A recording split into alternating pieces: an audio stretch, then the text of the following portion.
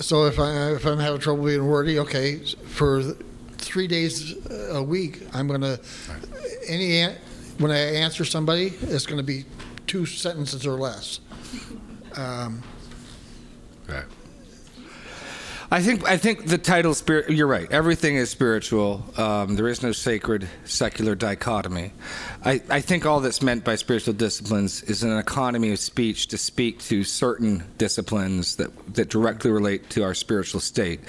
We know communion with God, prayer, worship, and reading of God's Word are some of the most immediate and effective ways of affecting our hearts and our spirits. So it's purely an economy of speech. Everything is a spiritual discipline. Driving to the glory of God is a spiritual discipline. Watching TV to the glory of God is a spiritual discipline. Enjoying your meal, amen. But for an economy of speech, I think it's just a way of grabbing a lunch box of certain things. And there tend to be disciplines that unless you're intentional with, you don't just roll into, So, but point taken, sir. Point taken.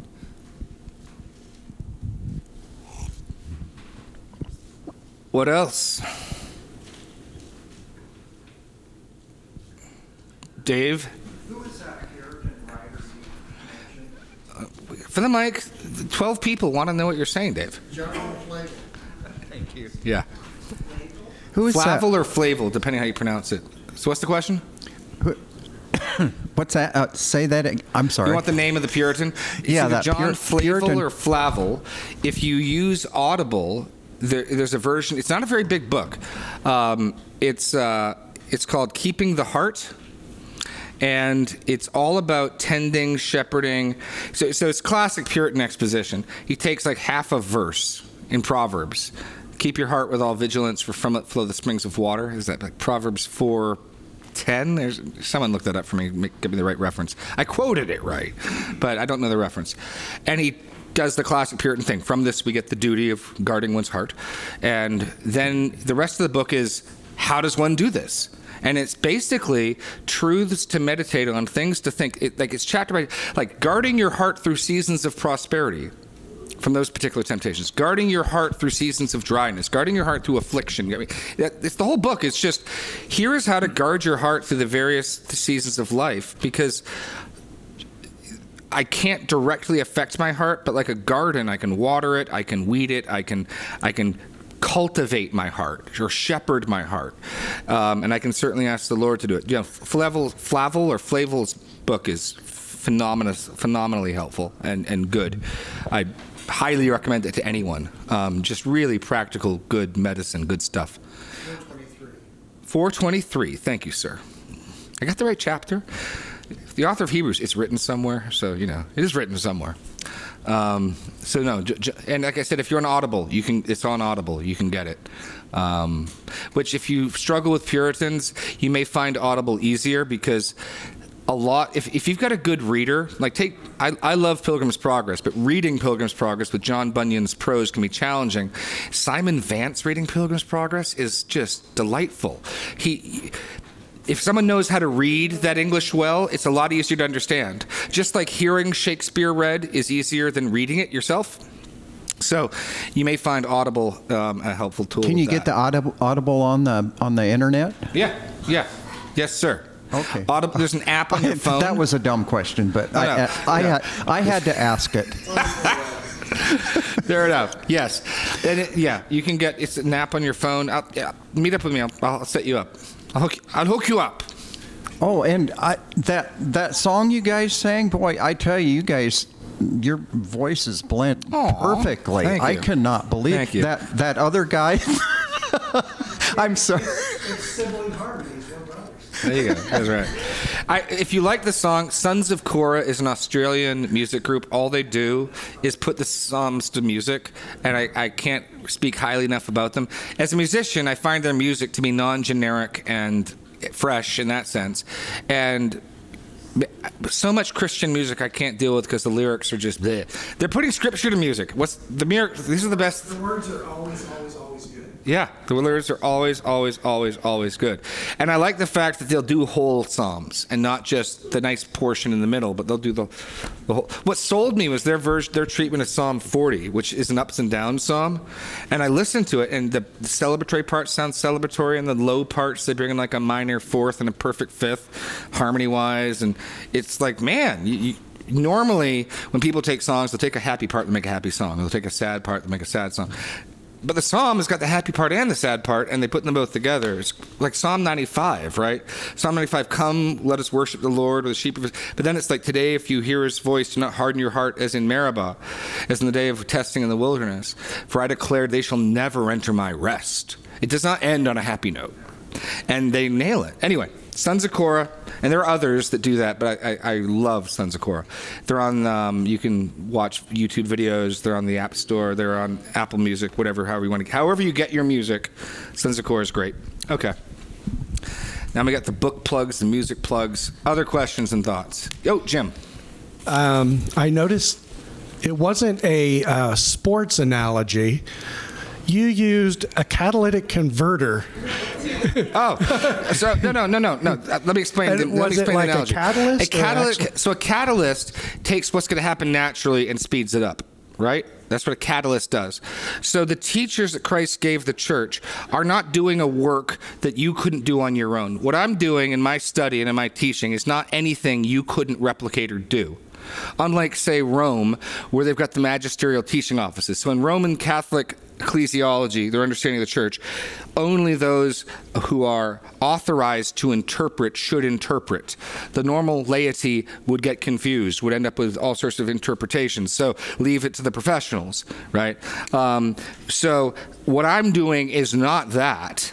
What I'm doing, I can potentially, a teacher in the church can expedite, can speed, can be a catalytic converter in that sense. It's what commentaries do for me. They'll make connections that I could have made given enough time. But they just made the connection for me, and it sped things up. It facilitated it. But that's what I mean by a catalytic converter. In the same way that a catalyst can speed up a reaction, that's. When you said that, I thought. Sorry, that is an odd. In my head, it makes sense. But that's the point I'm trying to get at. There's nothing I'm doing you couldn't do. There's nothing that I'm doing in my study and my teaching that is in a separate category from any of your study and your work. It's one of the reasons why I think this Q&A is important, because it's holding me accountable, and anyone who disagrees, push back. Like, you should not care what I think unless I can back up why I think it from Scripture. I'm not a mini pope. And the elders tell me that regularly. That's very good. Okay. How you doing, Rick? Thanks. Okay. Other questions or thoughts? Liz.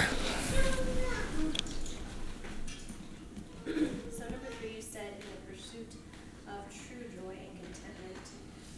What is considered true joy, and how can we know when it's not, I guess? Yeah. I think, okay, let me go to 2 Corinthians. Let's turn to 2 Corinthians. True joy and contentment does not mean no suffering. It means having something that's satisfying, something that makes you content in suffering. That would be my test of true joy or contentment. Something that can't be shaken. So Paul, who suffers like nobody's business, I think 2 Corinthians 4 is where we want. Let me get there. Gives, and I think I referenced this in some degree in the message itself. Okay. Yeah, okay. Verse 7, chapter 4, verse 7. We have this treasure in jars of clay to show the surpassing power belongs to God, not to us. We are afflicted in every way, but not crushed. Perplexed, but not forsaken, struck down, but not destroyed, always carrying in the body the death of Jesus, so that the life of Jesus may be manifested in our bodies. For we who live are always being given over to death for Jesus' sake, so that the life of Jesus also may be manifested in our mortal flesh. So death is at work in us, but life in you. Since we have the same spirit of faith, according to what has been written, I believe and so I spoke. We also believe, so we also speak, knowing that he who raised the Lord from the dead will also with Jesus bring us with you into his presence. For it is all for your sake, so that as grace extends to more and more people, it may increase thanksgiving to the glory of God. So we do not lose heart. Though our outer self is wasting away, our inner self is being renewed day by day. For this light, momentary affliction is preparing for us an eternal weight of glory beyond all comparison, as we look not to the things that are seen, but to the things that are unseen. For the things that are seen are transient, the eternal things are unseen, but the things that are unseen are eternal. So Paul is saying he's got a glorious thing in his eyes that's exciting him, and he's got a lot of suffering.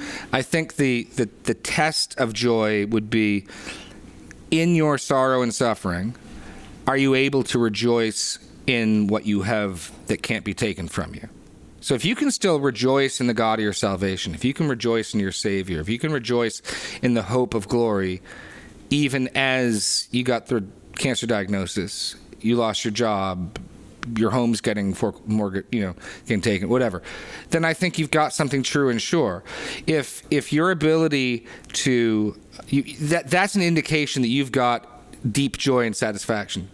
If life can throw its worst blows at you, and even while it stinks and it hurts and it's awful, you can sincerely and genuinely be thankful and rejoice in something, you've got a foundation, you got something solid.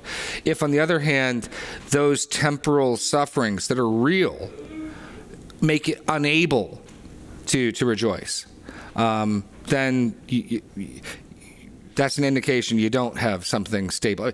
Piper uses the analogy of a keel or ballast for a ship. A ship without a keel, the wind, if you put a mast up, it just get knocked over. But it's that weight at the bottom and that ballast in the keel that keeps it solid, so that in a storm it stays upright. And I think having true joy and satisfaction in God is precisely that ballast. Don wants to add. Oh, no. Microphone. Acts 5:41, where the disciples are called to the council. And after they said, 41, and they departed from the presence of the council, rejoicing that they were counted worthy to suffer shame for his name. So the joy wasn't in spite of the suffering. The suffering actually was the vehicle or the cause for the suffering. They were thankful that they were able to suffer. They were rejoicing that they were able to be wrong. All right. Yeah. No. Amen. Let me show you one other remark. Oh, Liz wants to get going, but then I got on deck an example of something. Just guys, leave the mic on. Just leave that microphone on. It's okay. So my sister, she's the one I'm thinking about right now. She's suffered some pretty great loss recently. She had to deliver a stillborn back in May, and then found out she was pregnant a couple months ago, and has since miscarried. And so there's been quite a bit of pain and suffering there. And I'm supposed to have lunch with her tomorrow, and I want to speak truth to her in a way that is encouraging and loving, and not downplaying the suffering at all, but also to encourage her in this joy. And so what could I kind of encourage her with? And because that leads perfectly into what I was actually going to suggest. Okay. Let's go to 2 Samuel 12.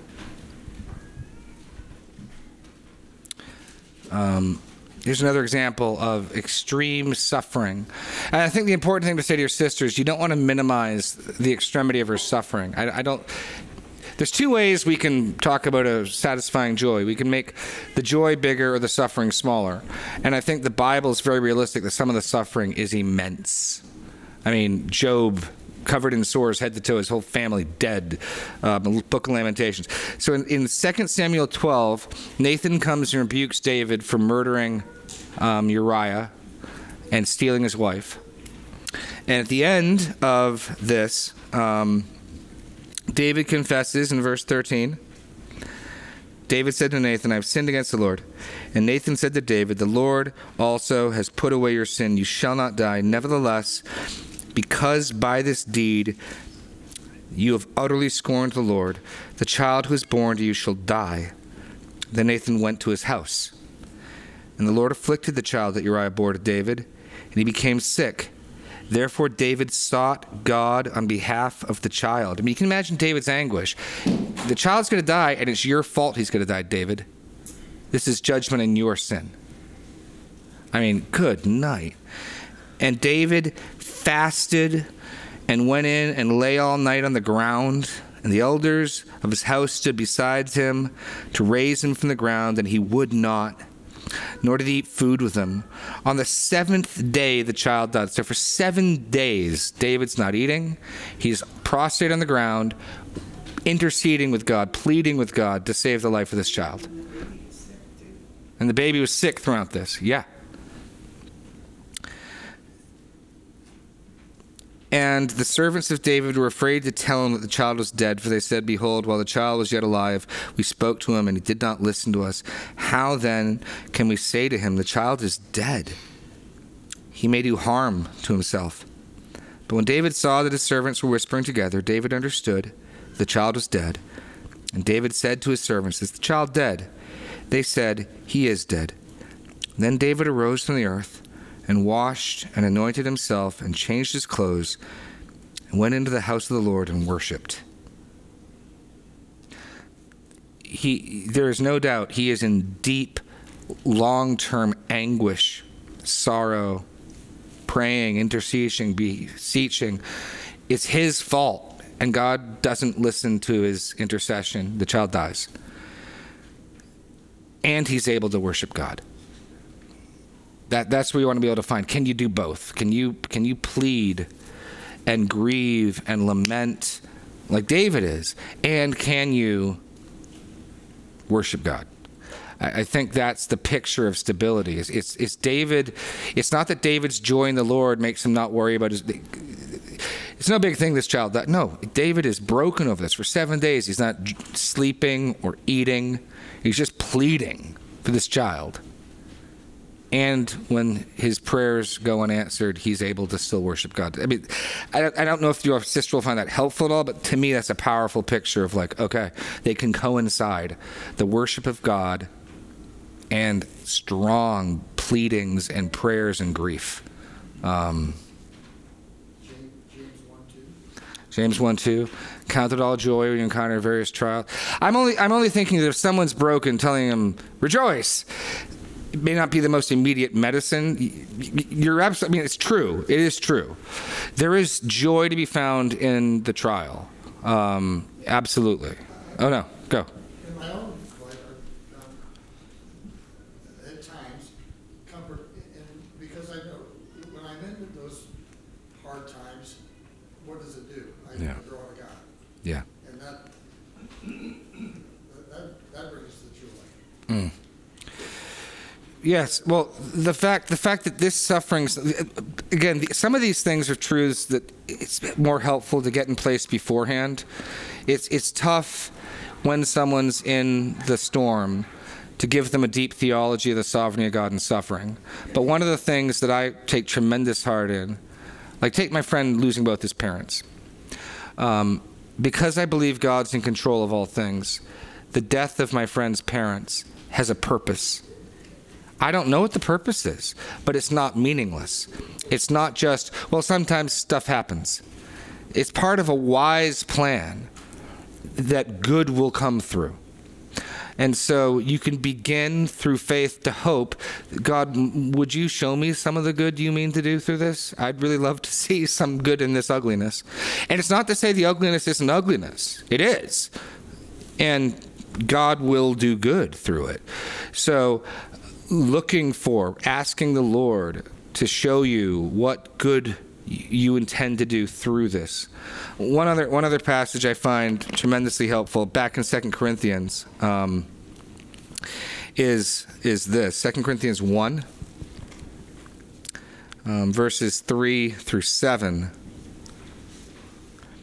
Blessed be the God and Father of our Lord Jesus Christ, the Father of mercies and God of all comfort, who comforts us in all our affliction, not some, all our affliction, so that we may be able to comfort those who are in any affliction with the comfort with which we ourselves are comforted by God. So God will comfort you in all your affliction to equip you to pass that comfort on to others.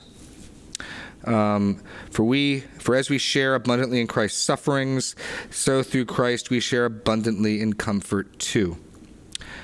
If we are afflicted, it is for your comfort and salvation, and if we're comforted, it is for your comfort with which you experience when you patiently endure the same sufferings that we suffer. So God is called a God of all comfort.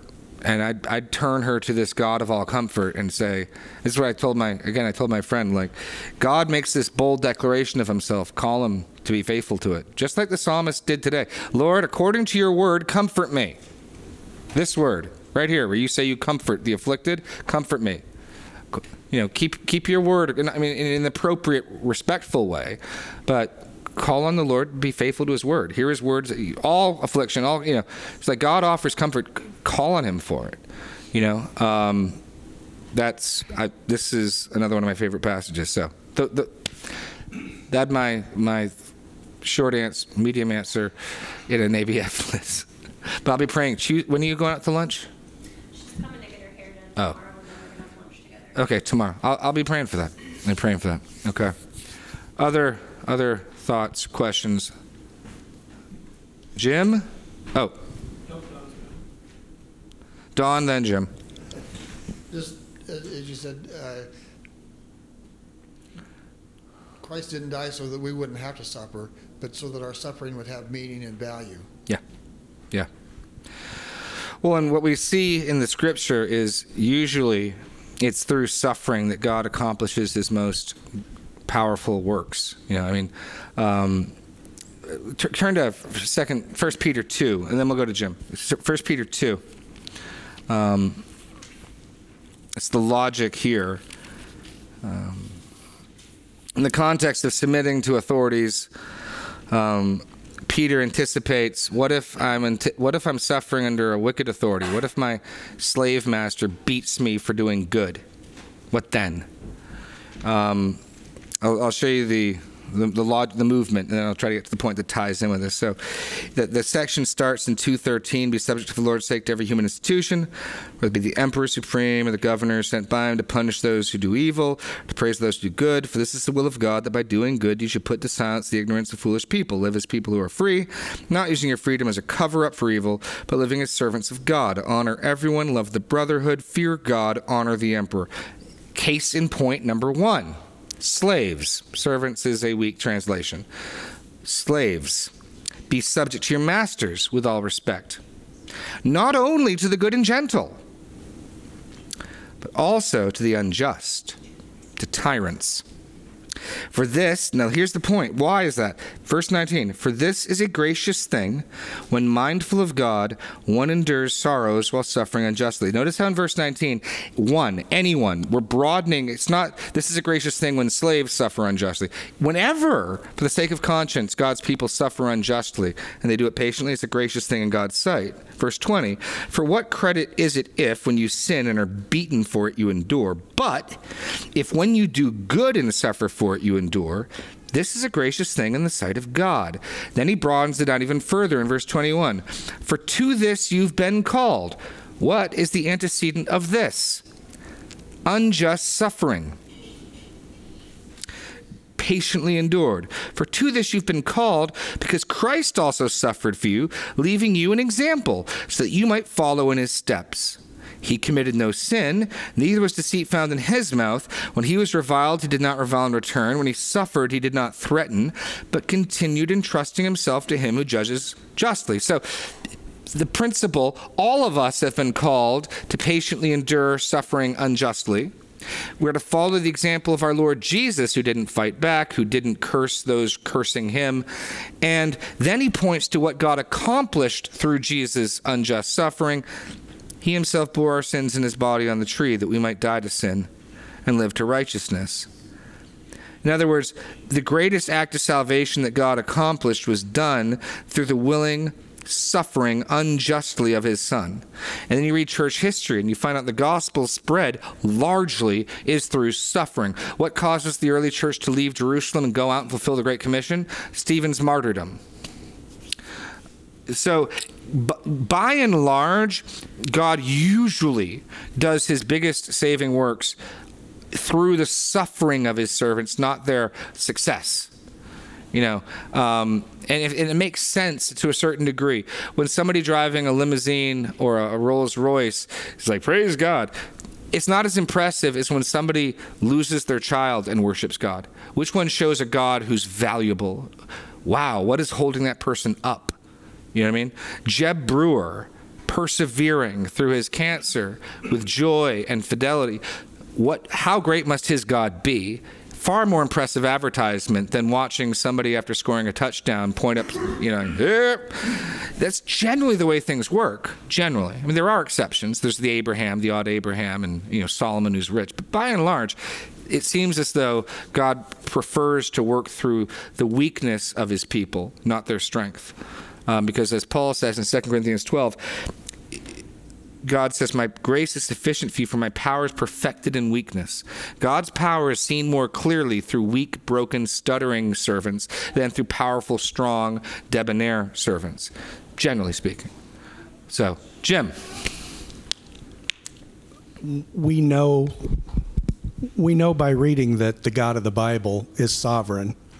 And we also know, as we sang earlier this morning, that he delights in his children. Yeah. We know that all things work together for good for those who love him and are called according to his purpose. Liz, you had me thinking about these things. What's a struggle for me, and I'm sure others, is that sometimes we just don't see his purposes in it. Sure. And a couple of verses that I go to when I'm struggling with that is Isaiah 55. For my thoughts are not your thoughts, neither are your ways my ways, declares the Lord. For as the heavens are higher than the earth, so are my ways higher than your ways, and my thoughts than your thoughts. It's come to me that, the first three rules of real estate are location, location, location. The first three rules for me as a believer, even especially when I don't understand, is trust him, trust him, trust him. Right. God is good, and sometimes I don't understand why I don't see one of my children come to faith, or I see rebellion in them, or I see someone suffer, or someone being treated unjustly. But ultimately, he is trustworthy. And in regards to the message this morning, it's like, where else can we go, Lord? Where else can we go? What else do we have to cling to? Right. No, amen. Amen. Turn to John 11. Let me show you an example. I find, because your point's well taken, we can't have any confidence that we will know this side of eternity what God is up to in suffering. So I take great comfort in those few times when I can see it. It's kind of like if God says, trust me, I know what I'm doing. It makes it easier to trust him when I see all those other times he knew what he was doing. And so John 11 is a extreme case of this, right? But you got to notice the grammar here. It's crucial. Now a certain man was ill, Lazarus of Bethany, the village of Mary and her sister Martha. It was Mary who anointed the Lord with ointment and wiped his feet with her hair, whose brother Lazarus was ill. So the sisters sent to him, saying, Lord, he whom you love is ill. And there's an implied request, right? Since you love him, obviously you're going to drop what you're doing and come heal him, like you healed so many others. No brainer, slam dunk. I mean, you read in Luke's gospel, they bring in all his sick to them, and he was healing them. He went around healing. But Jesus, when he heard it, said, this illness does not lead to death. It is for the glory of God, so that the Son of God may be glorified through it. Now look at verse 5. Here's the grammar is critical. Now, Jesus loved Martha and her sister and Lazarus. And then my translation rightly translates un in Greek, so, therefore, causality. I think the NIV just puts a period, and it's not helpful. Absolutely, the Greek here is emphatic. Because Jesus loved, this is the point here. Jesus loved Martha and her sister and Lazarus. So, therefore, because he loved them, when he heard that Lazarus was ill, he stayed for 2 days longer in the place where he was. And I think you're meant to go, what? I don't think it's helpful when the translations smooth out the dichotomy. It's like, wait, what? And so, I'm not going to read the rest of the chapter. And of course, both sisters wrestle with the same implied question, right? They come and they say, Lord, if you'd been here, this wouldn't have happened. So verse 21, Martha said, Jesus, Lord, if you had been here, my brother would not have died. Right? But even now I know that whatever you ask of God, God will give. And Jesus said to her, your brother will rise again. Martha said to him, I know he will rise again in the resurrection on the last day. And Jesus said to her, I am the resurrection and the life. Whoever believes in me, though he die, yet he shall live. And everyone who lives and believes in me shall never die. Do you believe this? She said to him, yes, Lord, I believe that you are the Christ, the Son of God, who is coming into this world. Then Jesus goes to the tomb and he weeps. So even though Jesus intentionally delayed with the purpose that Lazarus would die, he's sovereign over this, he delayed. It's all on him. That doesn't mean he doesn't deeply care for the suffering that happened. So there's a lot of things coming together here. You may be tempted to think, if God's in control, he's a callous, heartless. No, Jesus is weeping at the tomb. And he did this because he loved them. And he did this that the glory of God might be revealed. And the short answer version of this, John Piper, more than anyone, connects these dots. This is just me parroting off some of his stuff, but the logic works this. Jesus loves Mary, Martha, and Lazarus, and Jesus knows that the glory of God and what they will see about the glory of God in going through the suffering, coming out the other side, Lazarus being resurrected, being put into scripture in the record, is going to be a greater gift and a greater joy for them than if he just simply showed up and got Lazarus better. That, say from this vantage point, 2,000 years later, Mary, Martha, and Lazarus are glad that Jesus loved them and let Lazarus die and let things unfold the way unfolded so they could see his glory, so they could take part in the salvation story. And from that vantage point, you can see how it's an act of love. I love them, therefore I'm going to let this happen because of all the good and the glory that's going to come out of it. But we know that. Clearly, Mary and Martha didn't until Jesus showed him what he was going to do. Those 2 days that he waits, they're tough days. And those are the days of just, will you trust God that he knows what he's doing? So I look at things like this, and it reminds me God isn't heartless, even as he determines with your sister. He could have saved the child. There's no use pretending he couldn't have. And yet, I have to believe his heart weeps like Jesus weeping at this tomb over that. We're tempted to think, well, if he could have and he didn't, then he's heartless. No, the same Jesus who weeps in front of Lazarus' tomb is weeping for the helpless and the powerless who die.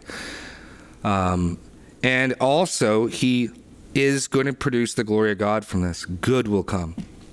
So John 11 to me brings together God's emotional love, God's control, and that sometimes what's best for us isn't what we want or what we immediately think is best. Sometimes what's best for us is going through 2 really hard days where Lazarus is in a tomb. Because when Jesus shows up and finishes his plan, we'll see it and go, okay. So I have to be confident that in glory, when I see what God is up to, I will praise him and not offer corrections. It seems unthinkable that when we get to glory and we find out all that God is up to, we're going to say, hey, that was a good plan. It would have been a little better, however, if you had saved my child. It would have been a little better if the cancer hadn't come. It would have been a little better if I had some more years with my wife. Whatever that might be. We will not be saying that. We will not be saying that. We don't need to understand it this side. The challenge isn't I need to know what you're doing. We just have to trust that he knows what he's doing. And the Bible gives us example after example after example after example where God is faithful. We can trust him. You think of Joseph. The Lord loves me, and he let my brothers sell me into slavery. And then, I'm trying to be faithful, I get accused of attempted rape. Then I'm thrown in jail. And yet Joseph, at the end of his life, not even the end of his life, when his brothers come to him, you meant evil against me. Genesis 50:20. You meant evil against me. God meant it for good. Joseph is already able to say, getting sold into slavery, getting falsely accused, getting thrown into prison was God meaning good for me. Because it got me in position here to save millions of people through this famine. So I look at stories like that and like, okay, I can trust God. I can trust God. I can trust God. That'd be the other piece, Liz. You don't need to understand why. Can you trust him that he's good and he knows what he's doing? That would be my encouragement to your friend. Lee, and then Dawn.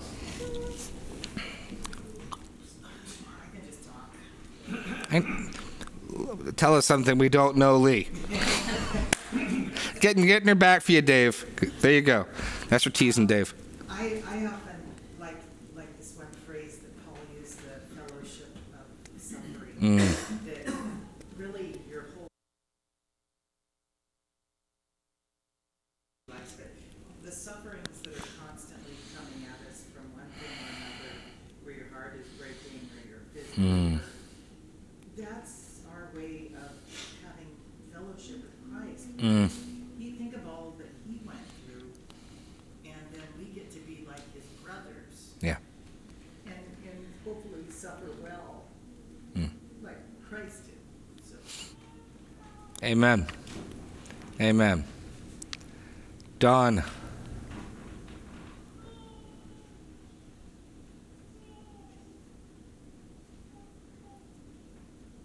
Thank you for that.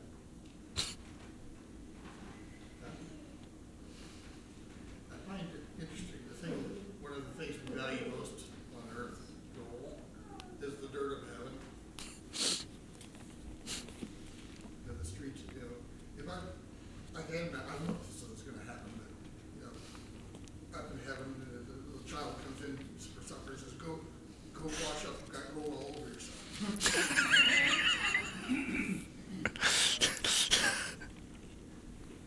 But again, in heaven there will be no suffering. I don't want to look at heaven as just pie in the sky and sweet by and by. But we have that promise that there won't be suffering. But our suffering here on earth will have value. Will be rewarded. We'll be able to.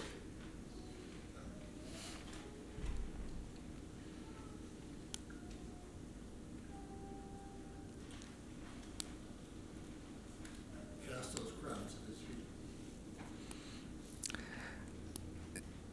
And all those unanswered prayers and the sufferings of us crying out. Let me read Revelation 8. The Lamb opened up the seventh seal, and there was silence in heaven for about half an hour. And then I saw the 7 angels who stand before God, and the 7 trumpets were given to them.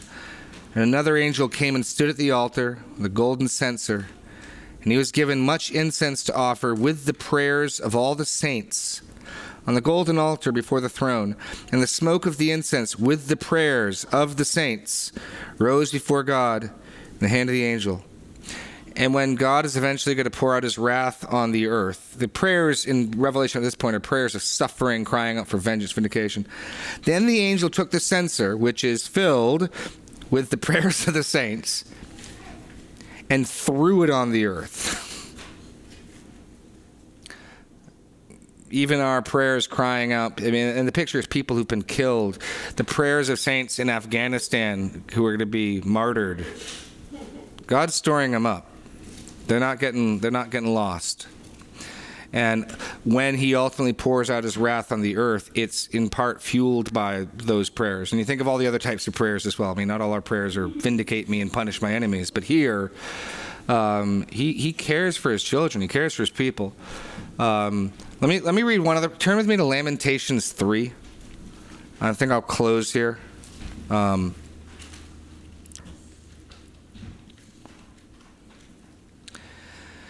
Lamentations 3 is a remarkable